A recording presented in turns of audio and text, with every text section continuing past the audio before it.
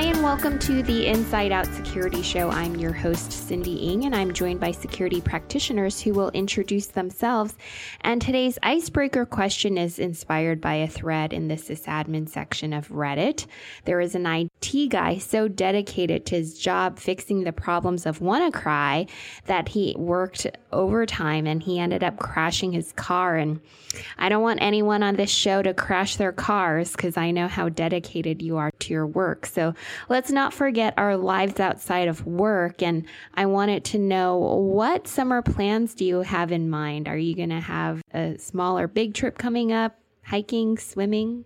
Hi, this is Mike, and I have summer plans to camp in the backyard with my daughter, which is something she's been begging to do, but it keeps, being cold. Hi, this is Killian. Well, at least one of us doesn't have to worry about crashing our car being so dedicated. Mike's Teslas, I'm sure, drive themselves at this point, so, he's safe. But in terms of my summer plans, I've been eyeing up a road trip with some buddies, or at least one buddy, to check out Yellowstone and maybe Zion National Park again. We were there a couple years ago, but we want to spend a little bit more time. This is Chris. I don't drive, so I'm not too worried about that. But, yeah, living in the city, I'm not sure that me falling asleep is going to affect the subway as much, but no major plans. I think what I want to just do is get outside a little bit more. I spent way too much time inside during the colder months. I want to be more active and get some sun and just see how that goes. Thanks, guys. For our regular listeners, if you enjoy our show, and if you don't, I'd like to know too, please go to iTunes to rate and review the Inside Out Security Show, and we'll put you in the running for our deck of our InfoSec cards that's based on the Cards Against Humanity card game. And to learn more, please visit Varonis.com/review. And so for today's show, I wanted to start with a potentially fun, stalkerish story with how scientists, they found a way to photograph people in 3D through walls using Wi-Fi. And so if I wanted to be a stalker and see what my non-existent child is doing or spy on my non-existent employees, it'd be a good way to do it. And I like the idea of it, but I wonder if there's a business need to do this. What were your thoughts? Wi-Fi, of course, as we all know, because we can be all over our house, penetrates through walls. And using that and how it kind of interacts with different objects and the signals, refract and whatnot, it gives them the ability with some, like a fixed point and moving around to map that out in 3D, to build a 3D visualization of an environment. My first thought was how dangerous this could be in terms of searches and police searches and things like that. And I remembered a Supreme Court case, I think from the 90s, Kylo, where the police pulled up to his house. They suspected him of growing marijuana, and they pulled up with thermal imagers. And obviously he was growing marijuana. They caught him, so he was in trouble. But they tried to get it thrown out and ended up going up to the Supreme Court as an illegal search. And the Supreme Court actually did rule in his favor that it was an illegal search because the police didn't obtain a search warrant to search his house. And the way they looked at it is, at the time, thermal imaging was not in common use, and it allowed them to see within the walls of his house, more or less, and they didn't have a warrant to do that. There was some dissension in the decision. It was a split decision, and I think it was Justice Scalia had actually, in his supporting opinion, mentioned that some of the ways that they judged this, so based on the fact that it wasn't in common use right now, which actually has changed in a couple of years. You can actually go to the sporting goods store and buy thermal imagers. They're actually not that expensive anymore. But he looked at it and said, we don't know where technology in the future is going to go and what this is going to mean for our privacy. So he advocated taking a longer view of this. And it's something that we face day to day as technology changes. So I actually have a friend in Canada who is working in a company that's working to commercialize that. And what they are pitching it for is for home security. Because, right now a lot of the home security things are like you have a little magnetic indicator on every door and window and different things. Not nearly as good as someone wandering through the house. So that's what they're trying to do, that no one's supposed to be in your house. It alerts, or for things like medic alert, if you have, elder care sort of situation. And it's kind of neat, all the stuff it can do. It can even differentiate between, people and dogs and things. Maybe not dogs and toddlers, though. A lot of times technology is not inherently a good or bad thing. It's kind of how it's applied that makes it good or bad. or contentious or controversial. I remember reading the article about using Wi-Fi for this supposed thermal imaging, and a lot of the points they made about how it could be used for, say, detecting people in rubble after an earthquake, that I can see having a positive application. But of course, there's ways to, as Killian said, there's probably applications we're not thinking of and ways that things will change we're not thinking of that can kind of push us in the direction. I'm kind of on the fence about it. Obviously, I'm not the kind of guy to approve illegal searches of homes by using your Wi-Fi signal. But if this can save lives down the line, I can see the benefit there too. Now, after this, everyone's going to go out to the sporting goods store and buy thermal imagers and start spying on their neighbors.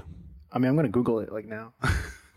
Didn't they give away a pair of those goggles in like Call of Duty 4 or something? Like there was a special edition. You got them with I feel like at the point at which technology is just given away as a bonus item when you buy a video game is when you can this is pretty ubiquitous. So. Yeah, I think that was Night Vision. Night Vision is also pretty cheap anymore. I'm trying to think of the name of one of the big companies. It used to be Armasight. I think they got acquired by somebody, but they make them. And they're actually, when I say relatively inexpensive, I mean a couple $100 or $1,000 maybe. But considering even a couple years ago, the same technology was multi-thousands and really only available to governments. That just shows the rapid change in technology. I'm going to segue to another government-related thing, though, because there was another tool. It was a third-party tool. It sounds pretty simple. I feel like any business would implement it themselves, and that was prone to abuse. So what happened was there was an automated tool at the U.S. Department of Education website. They made it easier for families to fill out the financial form FAFSA by connecting it to the IRS information on an individual's or the family's total gross income. And so there was a private investigator who wanted to see if he could figure out then candidate Trump's adjusted gross income. It ended up becoming a felony. But I think the more important and larger point, I had two thoughts where one is information about people is powerful and you can use it to hurt people.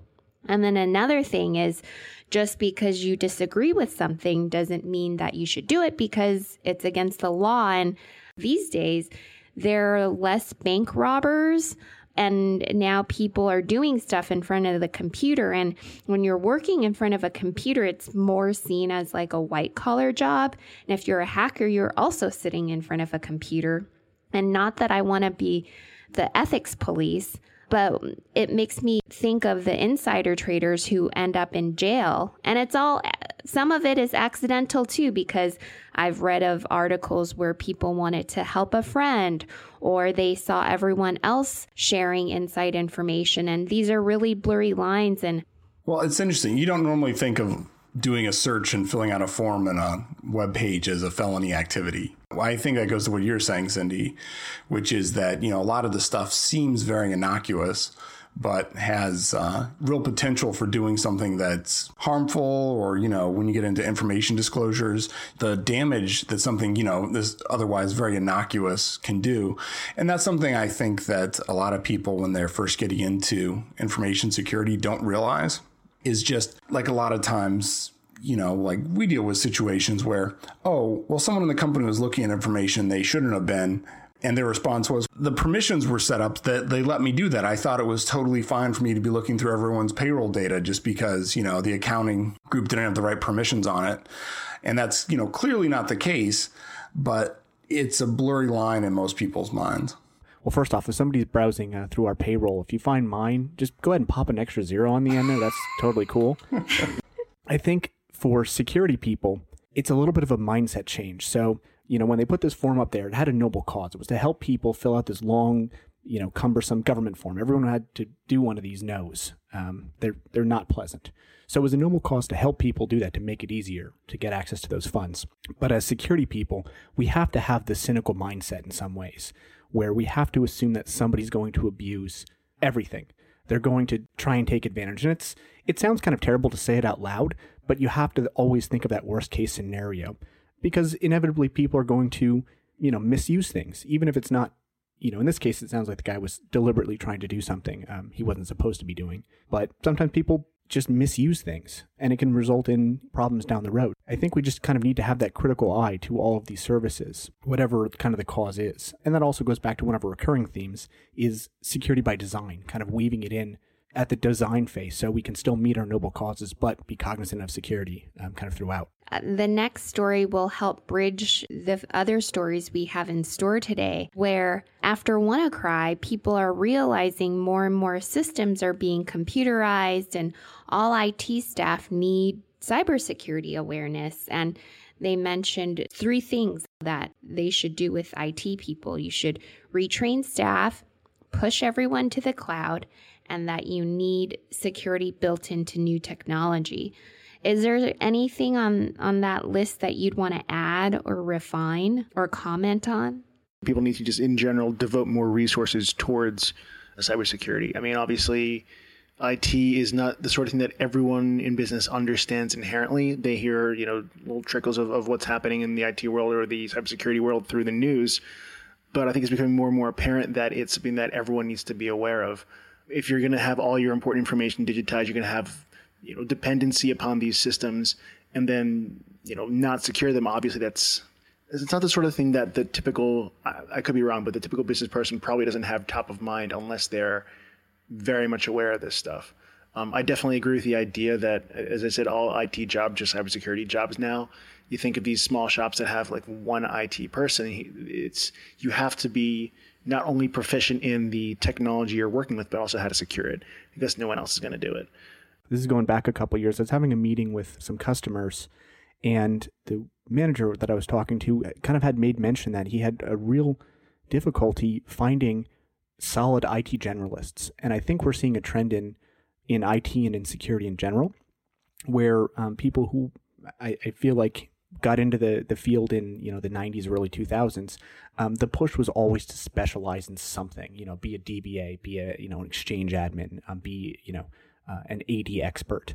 There was a trend in that to kind of make yourself indispensable within an organization, and I think to a certain extent we've over specialized in a lot of ways, and we'll have to see that kind of come back a little bit, where everybody needs to share some of the responsibility. We all need to be cognizant of the different fields and how they all interplay.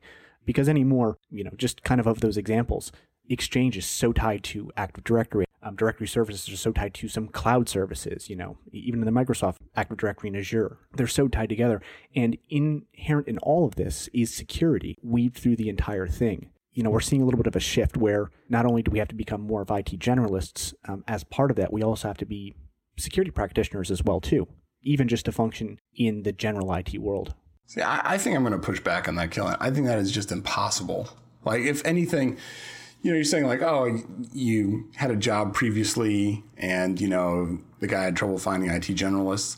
I don't think that's, IT practitioners' fault or something we can move towards. I think that everything has just become more specialized. And as we use IT more and more, there's just more and more things to know. And that as a result, everyone has to be more specialized. And it becomes systematically harder and harder to be a true generalist. I don't disagree with you, Mike. I think you're entirely right. There are entire sections of IT and technology that I am woefully underread about, but I'm at least cognizant of them. I know enough, let's say, about databases. I know enough SQL. I can move around. I know the general setup and some concepts of it, but I would no way call myself a DBA or purport to be. But I know enough to at least make me proficient. But I think you're right. I mean, as technology pops up, there's no way to know everything. But I think we need to endeavor to learn. What about where you are specialized in one field and then you transition into doing something else? It's much harder to go back to what you originally specialized in, because it's hard to catch up when you have like a younger, more eager person. I mean, I think so. I mean, I draw parallels between being in technology and being in medicine. You kind of get your base education, but you specialize in something. If you were to try and move to a completely different discipline, there's a lot of catch up to do just because of how quickly things evolve. And I think it's doubly so for IT and technology in general. If you're out of a certain topic for a couple of years, there's going to be developments that you need to go back and retrain yourself on. And that's never going to end, I don't think. So it's a difficult thing to do to try and switch that up. So not that I'm asking you guys to come up with a new TSA solution, but I feel like the airport security people need to be trained in security as well. And I agree with Bruce Schneier that the potential laptop ban doesn't make sense. And it's, I think, more security theater. And what's something you can recommend that's more practical and achievable? I do agree with his assessment that this is a poorly thought out move. He mentioned, first off, if you're moving those laptops into the baggage hold, you're less able to scan them, and they're potentially closer to, the parts of the plane that could actually do some major damage if something goes off. But why would you want to throw this into? Why would you throw a laptop into somebody's bag covered by John Powell clothes versus being able to scan it, up front as they go through the gate? It doesn't make a ton of sense. I'm actually a big fan of Bruce Schneier's work. My brother's been recommending him to me for years and years now. I think he's completely right about this. Again, more security theater, making people feel like they're making a smarter, safer move, but often at the expense of your own liberties and at the expense of, I think it's going to be terrible for business. I really do. Making people not able to do work on the flight over from those kind of countries. It's a terrible idea. Off topic slightly, has anybody seen the episode of Adam Ruins Everything where he goes through a lot of security theater stuff? Yeah, that was a great one. Amazing. I immediately thought of him on the iPad screen on wheels.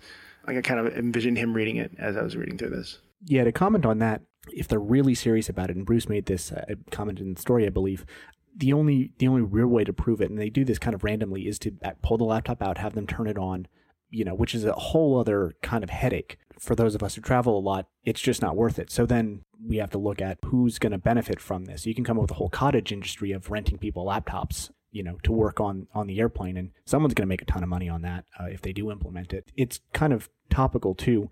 I had read an article yesterday about kind of why people get so much air rage anymore. I think it was an article in The Guardian, and it has a lot to do with kind of the perception of class. So if you think about it, if they take these laptops off of people, or you don't bring them anymore and you can't work, you're going to have that cottage industry of them renting laptops or giving them to the first class people. And it's just going to kind of exacerbate the frustration we have with air travel anyway, and make people kind of feel more disenfranchised because they see the first class people getting to, go through the fast lane, get the free laptop, maybe something like that. So I think it's bad for a number of reasons, and I don't really see the upside of doing it. So one thing I don't know if I saw in the article was people are just using their mobile phones. Nobody's really on their laptops unless they're doing like work. So I haven't spoken much about this. I also like Bruce Schneier and think his information's good, but there is a point where I think, something does need done. And to my understanding, there's a laptop ban because there was a very distinct, credible threat of, someone trying to come through with a laptop-based explosive. And the mitigating stuff there, it's hard to know. And I think it's very easy to just say, oh, this is security theater, and on and on. But it's hard to roll back. Like, what would you cut out? Like, do we just go all the way back to, well, no pat downs at all? We'll just let people walk onto planes with just a ticket. And there's never a good spot. There's never a clear spot where you can draw the line on either side and say like, oh, this is perfect now. I just don't know. And I think it's so hard on all the aspects of this where, everything he's saying is right. But at the same time, I'm not sure what the better way is.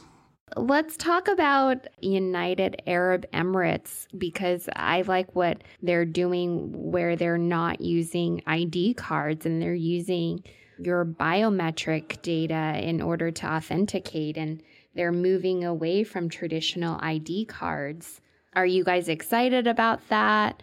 Wish we had it, but we're too slow on that. I think if they're sharing information, it'd be hard to share databases if the information's incomplete. The only thing I could think of when I read that is it's one more step towards the Minority Report future where, everywhere you go, your iris gets scanned and they pop up ads for you. Dealing with pop-ups on, our regular, mobile browsers or computers is annoying enough. I don't want to have to cut out the eyeballs in my head and replace them with someone else's to get rid of pop-ups. Well, this was in a specific case of, government identity that you're pulled over for drunk driving in, United Arab Emirates, and, they scan your eyeball to see who you are instead of just asking for your driver's license. That seems kind of good. Well, Mike, I'll take the opposite. You always kind of ask what's the harm. I ask what's the benefit. Where is there a credible benefit to this in relation to what we're giving up? They have to maintain a database of our iris and all this other stuff and have it accessible. We've seen enough problems people have securing all the regular data we have now. I don't know if there's a credible convenience, and who is it more convenient for? I don't really find it that difficult to, slide my driver's license into my pocket, or, it's usually my wallet. Two thoughts. One, a lot of people in the UAE still wear traditional robes, not a lot of pockets. So they always have their eyes with them, maybe not their wallets. Second, I think there probably is more in terms of, fake IDs, other issues with that, where making sure someone is who they say they are is a good thing in a lot of cases. In certain situations, though, I can think of a couple of situations in which I would need to present ID, but I wouldn't need to have a permanent record of me being in that exact place. For instance, if I'm going to, buy a beer somewhere, I don't need to necessarily, I think it'd be kind of almost intrusive to know that every place I've been, because they've scanned my eyes, they've verified that I physically was there and have a record of it. That's the one thing that gets to me about it. I can, obviously, it's one of those slippery slope things, like, how could that information be abused? How could that be out of control?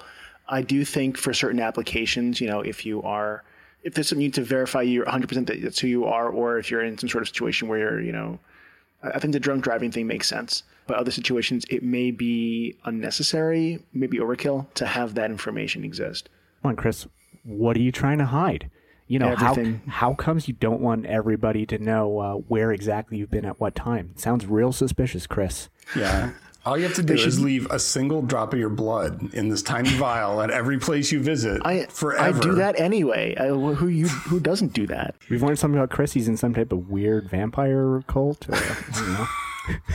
I actually think the biometrics thing could be like a counter against all the bias. I don't know if you've read some of the articles about algorithms targeting certain people, and it could be like a good way for people's alibi to be like, I wasn't there, scan my eye.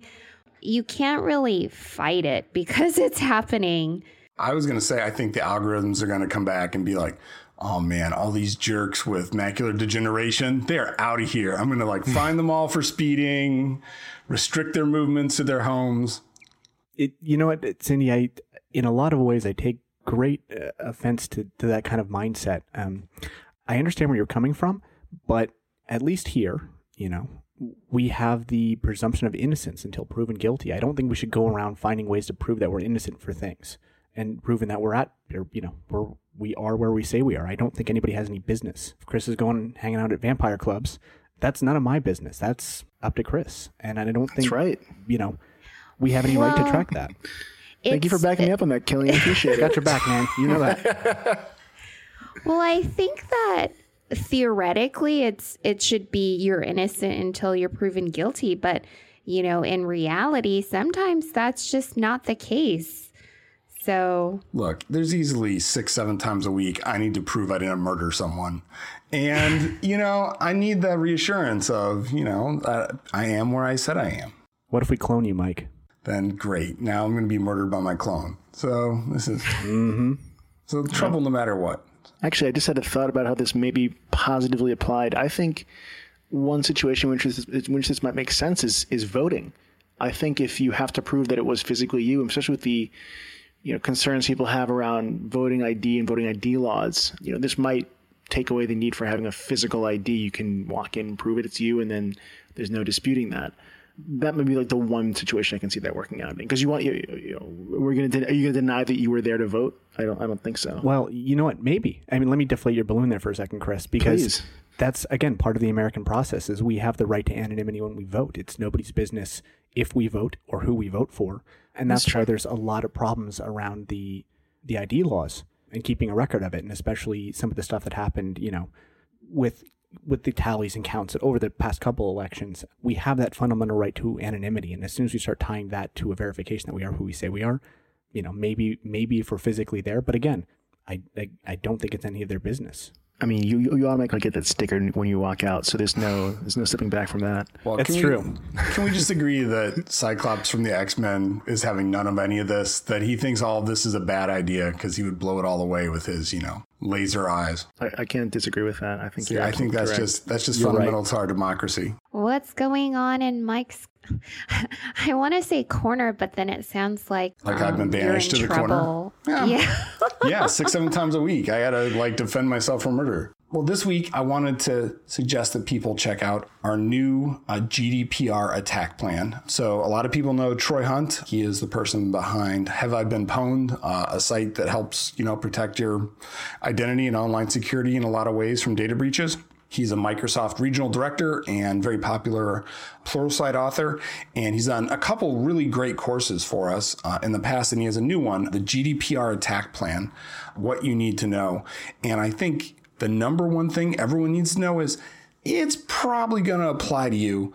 And you should really take the course just to find out if it does or doesn't, because there's a lot of weird corner cases and different things where the GDPR, this European regulation on data breaches and how data is to be handled, could affect you and your organization. So the URL, sure, it'll be in the show notes, but it's info.varonis.com/GDPR-attack-plan. Thanks, Mike. And also, a lot of our listeners are in the U.S. So if, for instance, you're collecting EU citizens' data while you're doing business with them, you should probably take the class. Thanks to Mike Buckby, Killian Englert, Chris Kaiser, and all our listeners for joining us today. If you want to follow us on Twitter to find some of the stories we're discussing, you can find us at infosec_podcasts. Thanks, and we'll meet up again next week. Thanks, Bye. everyone. Thanks. Bye. Thank you. See ya.